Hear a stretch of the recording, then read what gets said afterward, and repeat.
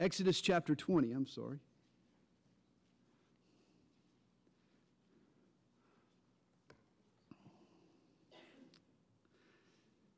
Exodus chapter 20, and we're going to read the first 17 verses this morning. Exodus 20, beginning in verse 1.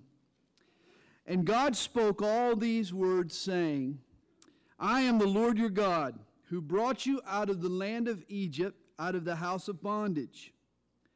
You shall have no other gods before me.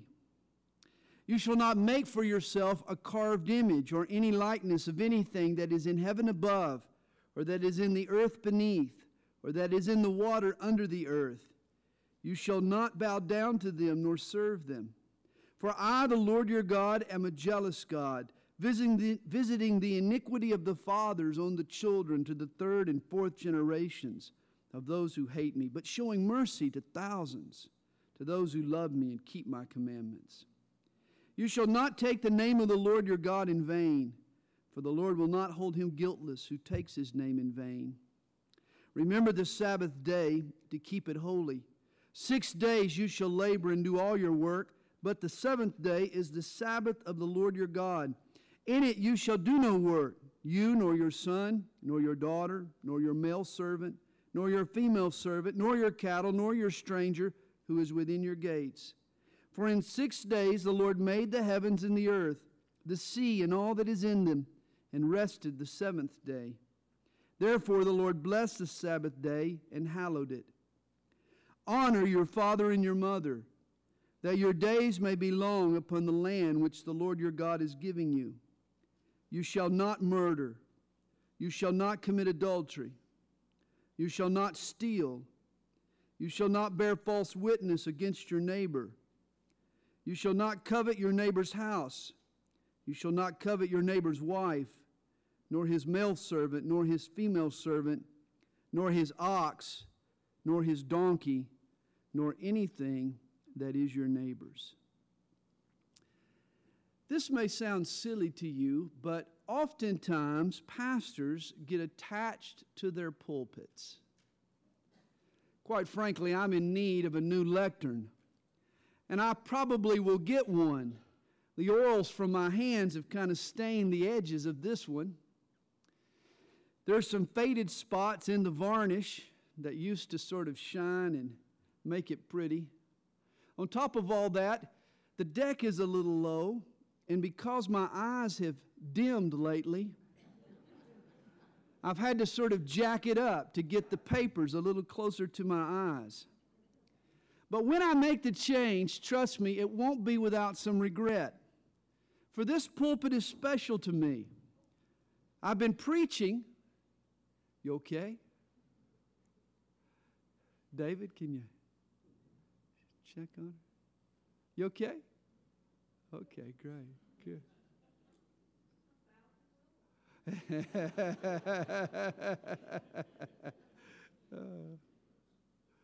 Make sure, there you go, follow her out and make sure she's okay. There you go. Nothing a drink of water won't help. I've been preaching behind this pulpit for 15 years, I think. It's sort of become special. I've sort of become attached. And the main reason that I'll hate to see it go is due to the fact that it was built by my dad. My father works with wood, and this pulpit was his gift to my ministry. And I'm sure this is how Moses felt about Mount Sinai. That outcropping of rock was special to him. It was a holy place because his heavenly Father had used it as a pulpit. When God delivered the Hebrews, some 3 million strong, from 400 years of Egyptian slavery, Moses led them out into the Sinai Peninsula. 3 months after their exodus from Egypt, the nation camped before God at Mount Sinai. The traditional Mount Sinai, or Jebel Musa as the Arabs call it, is a rectangular piece of granite that soars 7,500 feet into the air. But if you look at it from a distance, it resembles a pulpit. And that's what it was in the hands of God. It was a pulpit. In Exodus chapter 19, God tells Moses to rope off the bottom of the mountain. The stone pulpit is off limits to the people.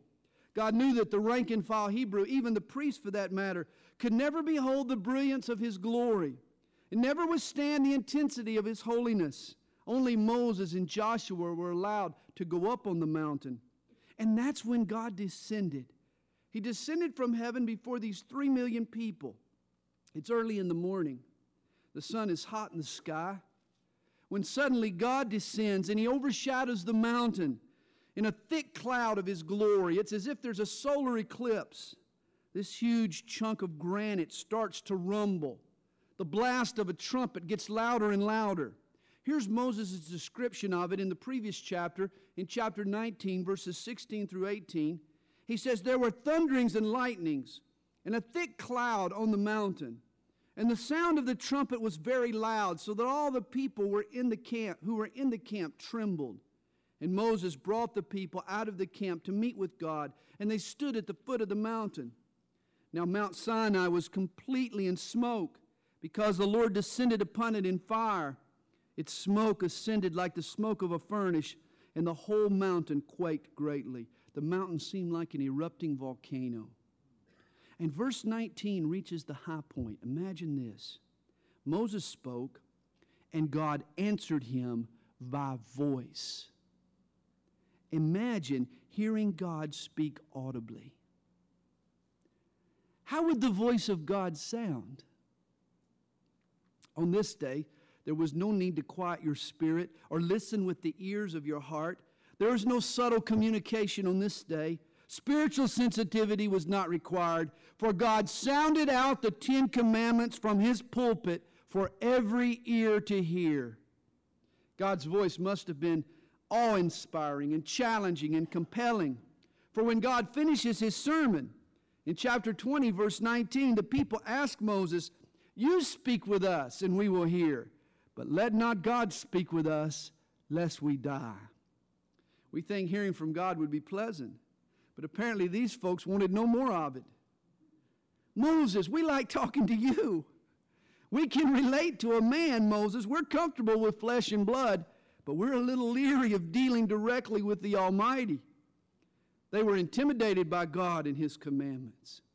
God's grandeur and His greatness and His goodness overwhelmed them.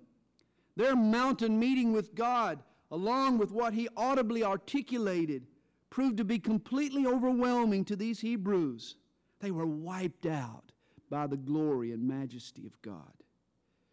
And the people probably had the same reaction when Moses brought down from Mount Sinai the printed version of God's sermon. For not only did God vocalize these 10 Commandments, but He etched them in stone with His very own finger. In Exodus chapter 31, verse 18, we're told, "And when He had made an end of speaking with him on Mount Sinai, He gave Moses 2 tablets of the testimony, tablets of stone, written with the finger of God." In chapter 32, verse 16, we're further told, "Now the tablets were the work of God, and the writing was the writing of God engraved on the tablets." It would be one thing to hear God's voice. Imagine getting to analyze His handwriting. There's an old joke. Who is the only person in the Bible to break all 10 commandments at one time? And the answer is Moses. For when he saw the people worshiping the golden calf, he got angry and he threw down the 2 tablets and broke all the 10 commandments at one time. Even then, God told Moses to bring to him 2 new stone tablets. God still wanted His people, Israel, to possess a hard copy of what He had spoken to them, these 10 Commandments. And God says to Moses in Exodus 34, verse 1, "I will write on these tablets the words that were on the first tablets which you broke." In other words, God was so determined for His people to have, for their future generations to possess, a lasting record of His commandments that He even wrote them down twice. In fact, later, God orders Moses to build an ark, a gold-plated box, about 4 feet long by 2 feet wide. The Ark of the Covenant would rest in the tabernacle, man's place of worship, and it would represent God's presence, His throne on the earth. In a sense, the ark was the nation's treasure chest. And guess what God told Moses to place within that box? These 2 tablets on which were written the 10 Commandments. Here's my point. What one sermon did God deliver to 3 million people from a 7,500-foot tall pulpit? What one sermon was accompanied by lightning and thunder and shaking? What one sermon did God speak in an audible voice? What one message did God write down with his own finger, then write down again? Which one of God's sermons did he engrave in stone so that it would never be forgotten? And which one of God's sermons did he put in a box for safekeeping? The answer is the 10 Commandments. Needless to say, Exodus chapter 20 contains vital, strategic, foundational words. Words that were spoken and written and engraved and saved by the Creator himself. The Jews refer to these 10 injunctions as simply the 10 words or the 10 sayings. Sometimes Exodus 20 verses 1 through 17 is called the Decalogue, which is a Greek word. Deca means 10 and logos means word. Here is God's top 10, his top 10 words. There are some who believe that God wrote these 10 sayings on the heart of Adam and Eve when he created them in the Garden of Eden. That God wrote his moral code within them, sort of a natural law. We call it a conscience. It's interesting that when Adam and Eve ate the forbidden fruit in the Garden of Eden, they literally broke almost all of the 10 Commandments. To take something forbidden was stealing. They believed Satan's lie. They coveted God's wisdom. Their sin led to death, which was tantamount to murder. They broke God's Sabbath rest. And their disobedience revealed their desire to worship other gods, namely themselves. After Adam's sin, the conscience of all human beings became clouded. The moral code that God planted within man, his sense of right and wrong, became muddled. And the further succeeding generations plunged into wickedness, the further the human race drifted from this internal compass that God had placed within man. Man's conscience became seared. The internal state was defaced. The standard was defaced. Until God came down on Mount Sinai. And there he restates and rewrites his moral code. This time he literally puts it in stone rather than in flesh. God wrote on stone tablets with his own finger what he had written on man's nature at creation. In the 10 Commandments, in essence, God codifies conscience.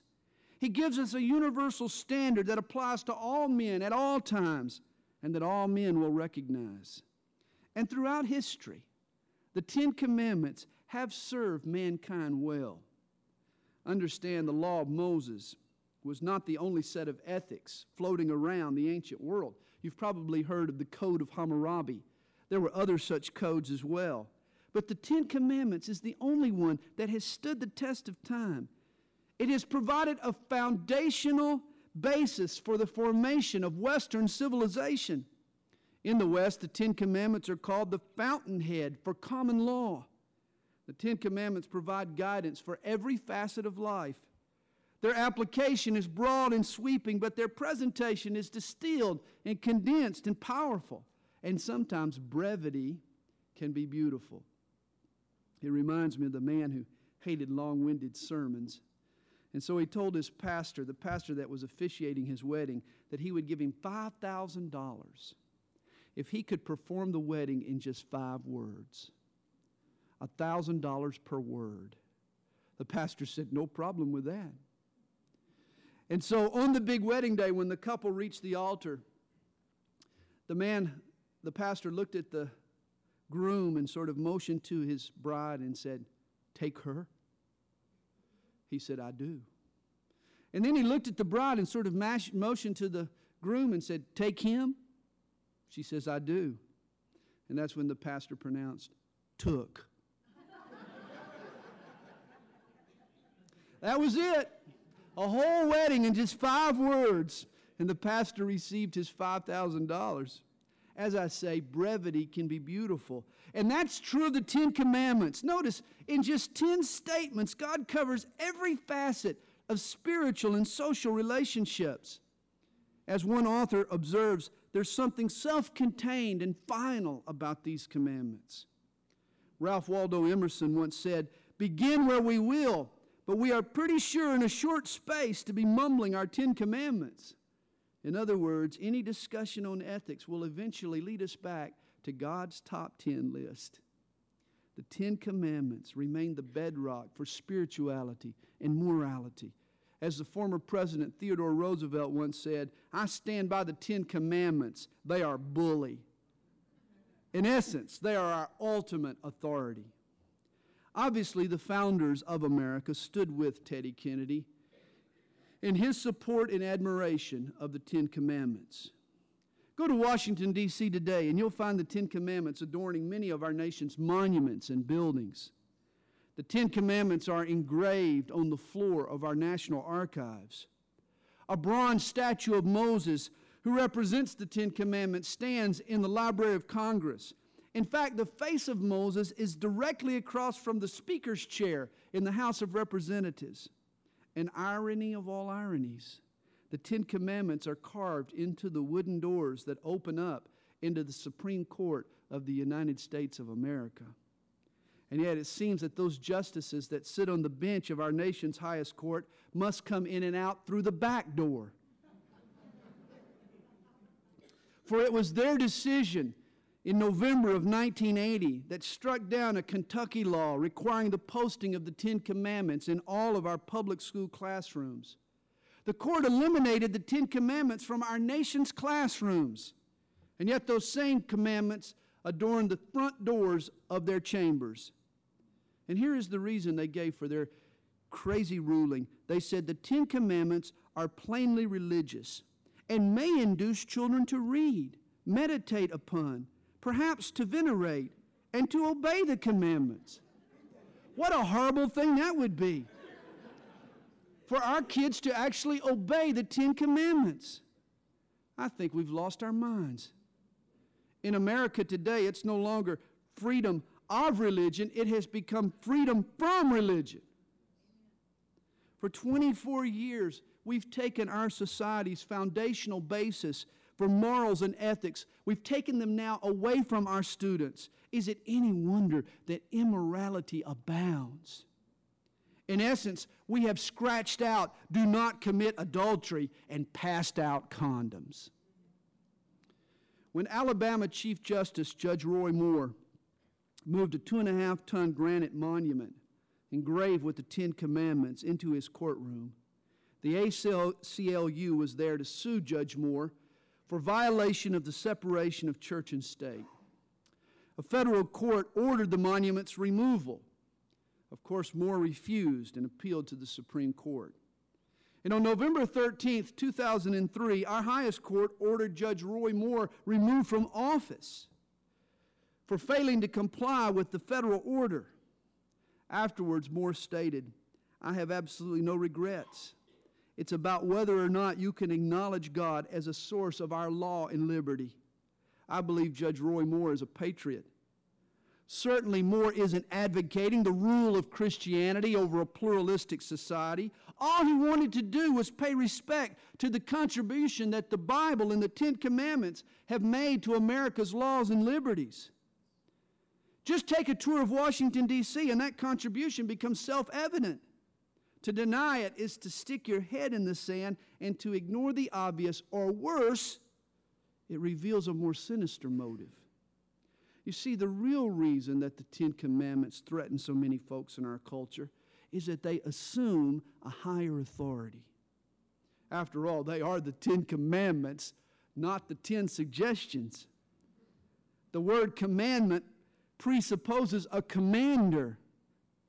Understand, Moses just didn't hand down the 10 Commandments as a code of conduct or a set of ethics. They were part of a covenant. We call it the Mosaic or the Old Covenant. And you see, a covenant is it sets forth the terms of a relationship.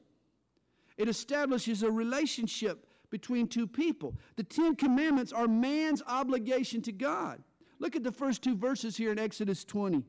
"And God spoke all these words, saying, I am the Lord your God, who brought you out of the land of Egypt, out of the house of bondage. All that flows out of that relationship. The people who received these commandments obviously knew God. He was their creator. He was also their redeemer. The 10 commandments, you see, were words spoken to people from their deliverer. God Almighty had just come to the aid of his people, Israel. He had rolled up his shirt sleeves and he had performed 10 power-packed miracles. His mighty acts had shattered Pharaoh's trust in the gods of Egypt and had forced him to release the Hebrews. And now this same God comes, who performed the 10 miracles. He now comes and he unveils 10 commandments. As one Jewish rabbi put it, the commandments follow the gospel of undeserved deliverance. This is the case with all God's covenants. Salvation is always by grace through faith. Our obedience to the commandments never earns for us God's favor or God's acceptance. The person who says, well, I'm a good person, I keep the 10 commandments, I'll make it to heaven, that person doesn't understand, first of all, what's good in God's eyes. Nor do they understand what the 10 commandments are really all about, nor do they know what it takes to get to heaven. Nobody ever earns their own ticket. God's favor, his acceptance, as well as heaven itself, is always a gift given to those who trust in his promises. Obedience is just our way to say thanks. For me, to acknowledge God's commandments is to submit my life to him. It's to admit that I'm not my own commander, that my life depends upon and looks to a higher authority, that God calls the shots, and that one day I'll give an account of my life to him. And here's the rub that some people have with the 10 commandments. They don't like it when another person sets the pace, even when that other person is God. Patterson and Kim, in their book, The Day America Told the Truth, found that only 13% of Americans follow the 10 commandments.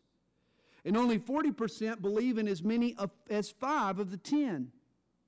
And yet, a Gallup CNN poll revealed that 77% of Americans approved of the monument in Judge Roy Moore's courtroom. Apparently, Americans are a lot more comfortable posting the 10 commandments than they are obeying them. Several years ago, a U.S. News and World Report published the results of a poll. They found that 76% of Americans believe that God hears their prayers. 77% of people believe that God has intervened in their lives at some point. But here's the kicker. 70%, 7 out of 10, also believe that each individual should decide for himself what's right and what's wrong. In essence, only 30% of Americans believe in an absolute, universal standard for truth. This caused the Princeton Religious Center to comment, in America, religion is gaining ground, but morality is losing ground. You see, people like the notion of God. They certainly want his supernatural help. They just don't want to have to obey and acknowledge his standards. They don't like being tied down to his authority and his will. And I'm afraid this is the sad state of many people in the church today.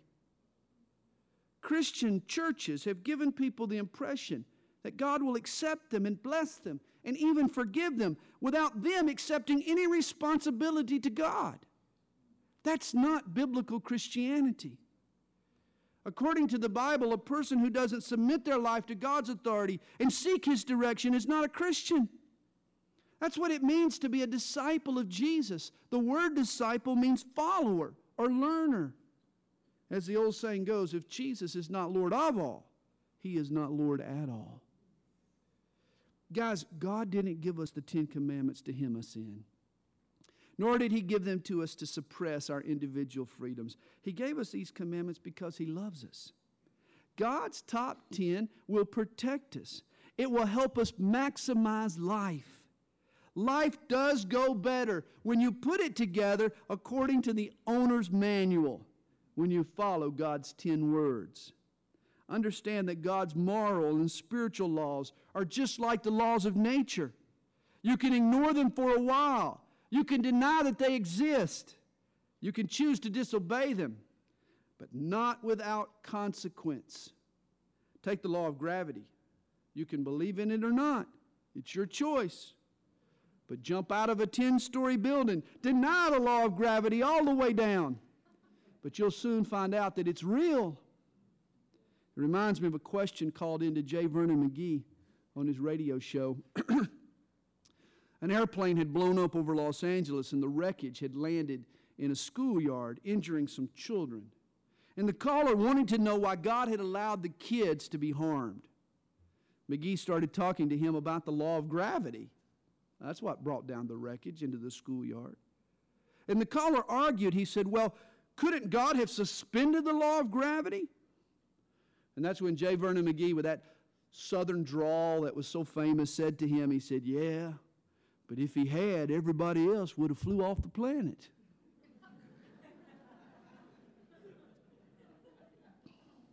Violate the laws of nature and you'll suffer the consequences. And the same is true with God's moral and spiritual laws. Run roughshod over the 10 Commandments and you'll experience harm and hardship and heartbreak and headache. As Spurgeon once said, God never allows his children to sin successfully. Over the next 10 weeks, we're going to be studying God's top 10. And here's a challenge for you. Over the next 10 weeks, why don't you and your family try to memorize the 10 Commandments?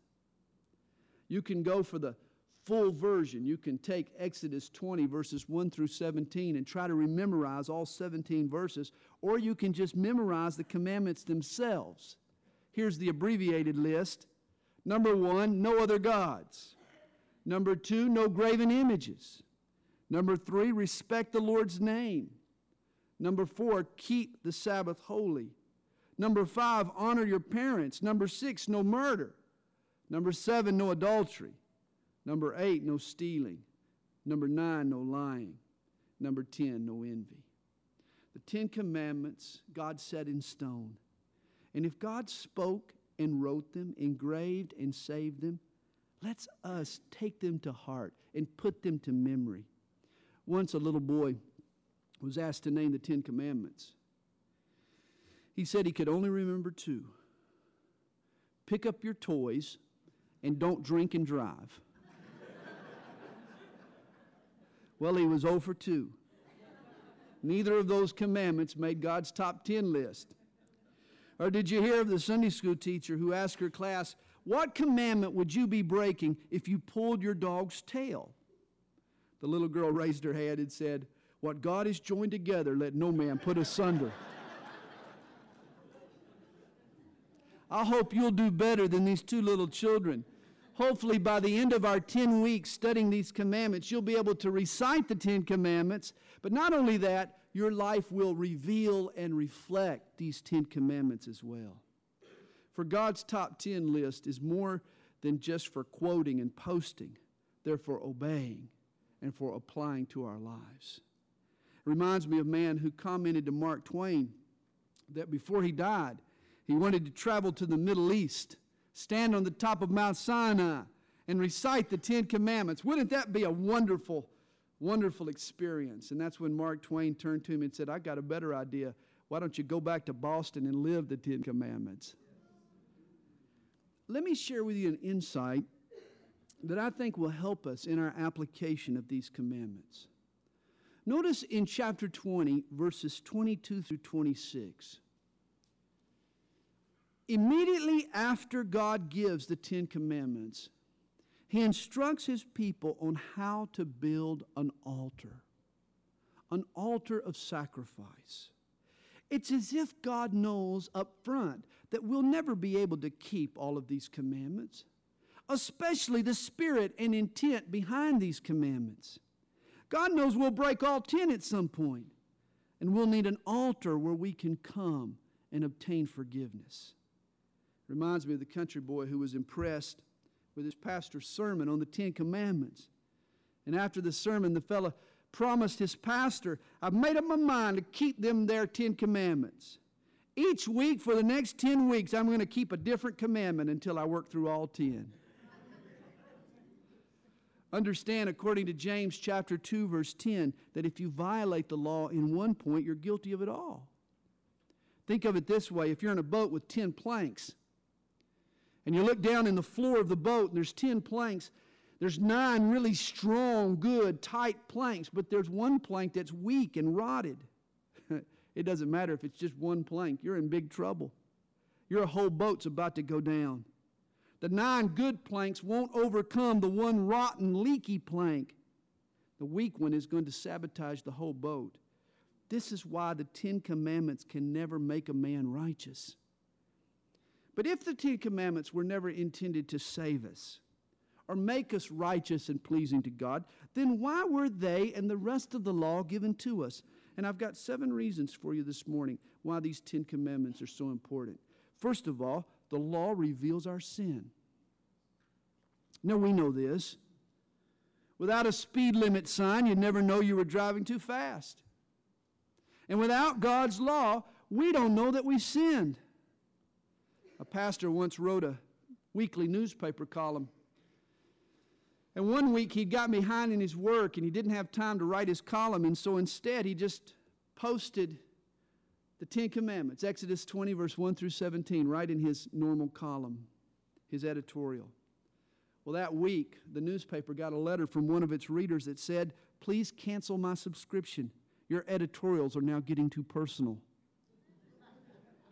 The 10 Commandments do get personal. They uncover the hidden areas of our life. They expose our sin. Well, second, the law also reveals God's righteousness. The 10 Commandments raise the bar on our attitudes and our behavior. They show us a better way to live, a lifestyle beyond what we would normally expect for ourselves. They show us life as God intended. Third, the law curtails evil. The 10 Commandments force us to think twice before we act selfishly or lured away by temptation or worship God amiss. This is why the 10 Commandments should be posted in our classrooms. It would cause kids to think twice before stepping outside of God's boundaries. Fourth, the law points to us our need for a Savior. Galatians 3, verse 24, calls the commandments our tutor to bring us to Christ. The law teaches us that there is no way that we, in and of ourselves, on our own, can be good enough for God, and thus we need outside help. We need a Savior. Donald Gray Barnhouse used to say that the law was like a mirror. The mirror doesn't clean your face, but it shows you that it's dirty, and it sends you to the cleanser. Fifth, the law paints for us a picture of the Spirit-filled life. The fruit of the Spirit is love, and the 10 Commandments show us what love looks like, what real love looks like. John MacArthur provides a great way to view the commandments. He sees them as a picture of love. The first commandment, love is loyal. The second commandment, love is faithful. The third, love is reverent. The fourth, love is intimate. The fifth, love is respectful. The sixth, thou shalt not murder. Love is harmless. The seventh, don't commit adultery. Love is pure. The eighth, love is unselfish. The ninth, love is truthful. And the 10th, love is content. Sixth, the law expresses our thanks to God. Keeping the law expresses our thanks to God. Jesus said in John 14, verse 21, "He who has my commandments and keeps them, it is he who loves me." Keeping God's commandments is a way to express our love and our thanks to God for all He's done for us. And seventh, the law helps us order our priorities for successful living. The 10 Commandments are God's guideposts in our lives. They teach us what really matters.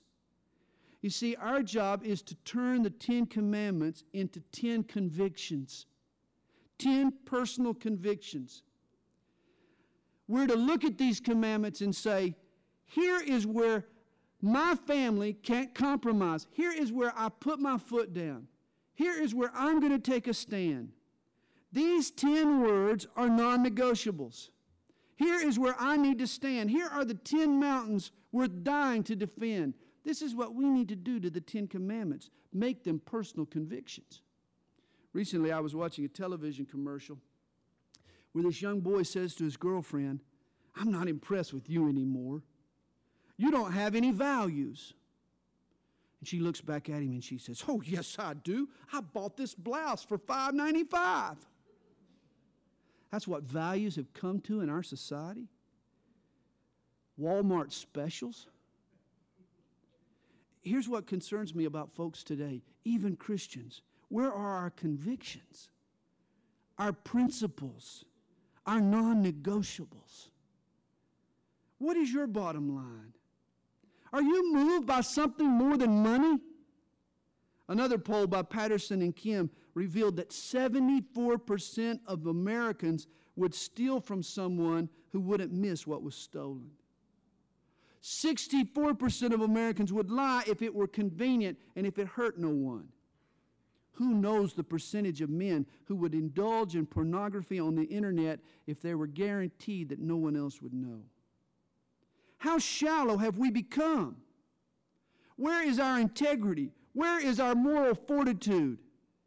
Is there anything that really matters to us anymore, for which we'll take a stand?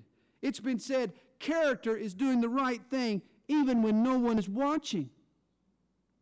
And the Ten Commandments, friends, are all about character.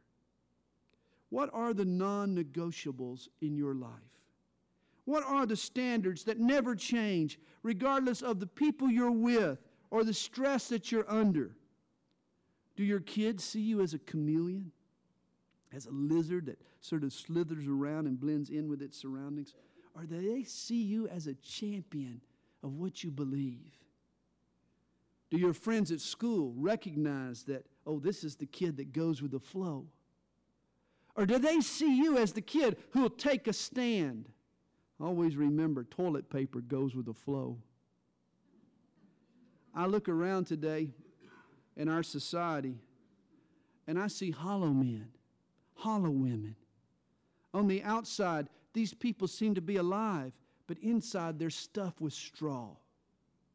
They have no conviction.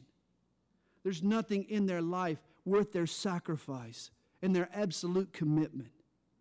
They're drifting without an anchor. They're floating down the river with no moral or spiritual compass, and they're headed for that waterfall. It's been said the person who stands for nothing will fall for anything. Someone else has said the pressing need in America is not for guided missiles, but for guided morals. I couldn't agree more. It's time that we reinstall the underpinnings, the foundations. Guys, morality and spirituality is not a guessing game. Despite what the world says, right and wrong, true and false do exist. A customized morality that serves our selfish interest isn't part of God's plan. God gives us absolutes, truth for all times, truth for all people, truth that stands the test of time. And over the next 10 weeks, it's my prayer that God will build character and conviction in my life and in yours. I hope that we'll enter the new year embracing 10 non-negotiables. Humorist and social commentator Will Rogers once said this about the Ten Commandments. He said, Moses just went up on the mountain with some instructions from the Lord and just wrote them out. And they applied to steel men, oil men, bankers, farmers, and even the United States Chamber of Commerce. And Moses said, here they are, brother. You take them and live by them, or else. Moses came down from that mountain with 2 slabs of stone. On them were written the 10 Commandments, not the 10 suggestions. I hope that you'll be with us these next few months as we develop some non-negotiables in our lives.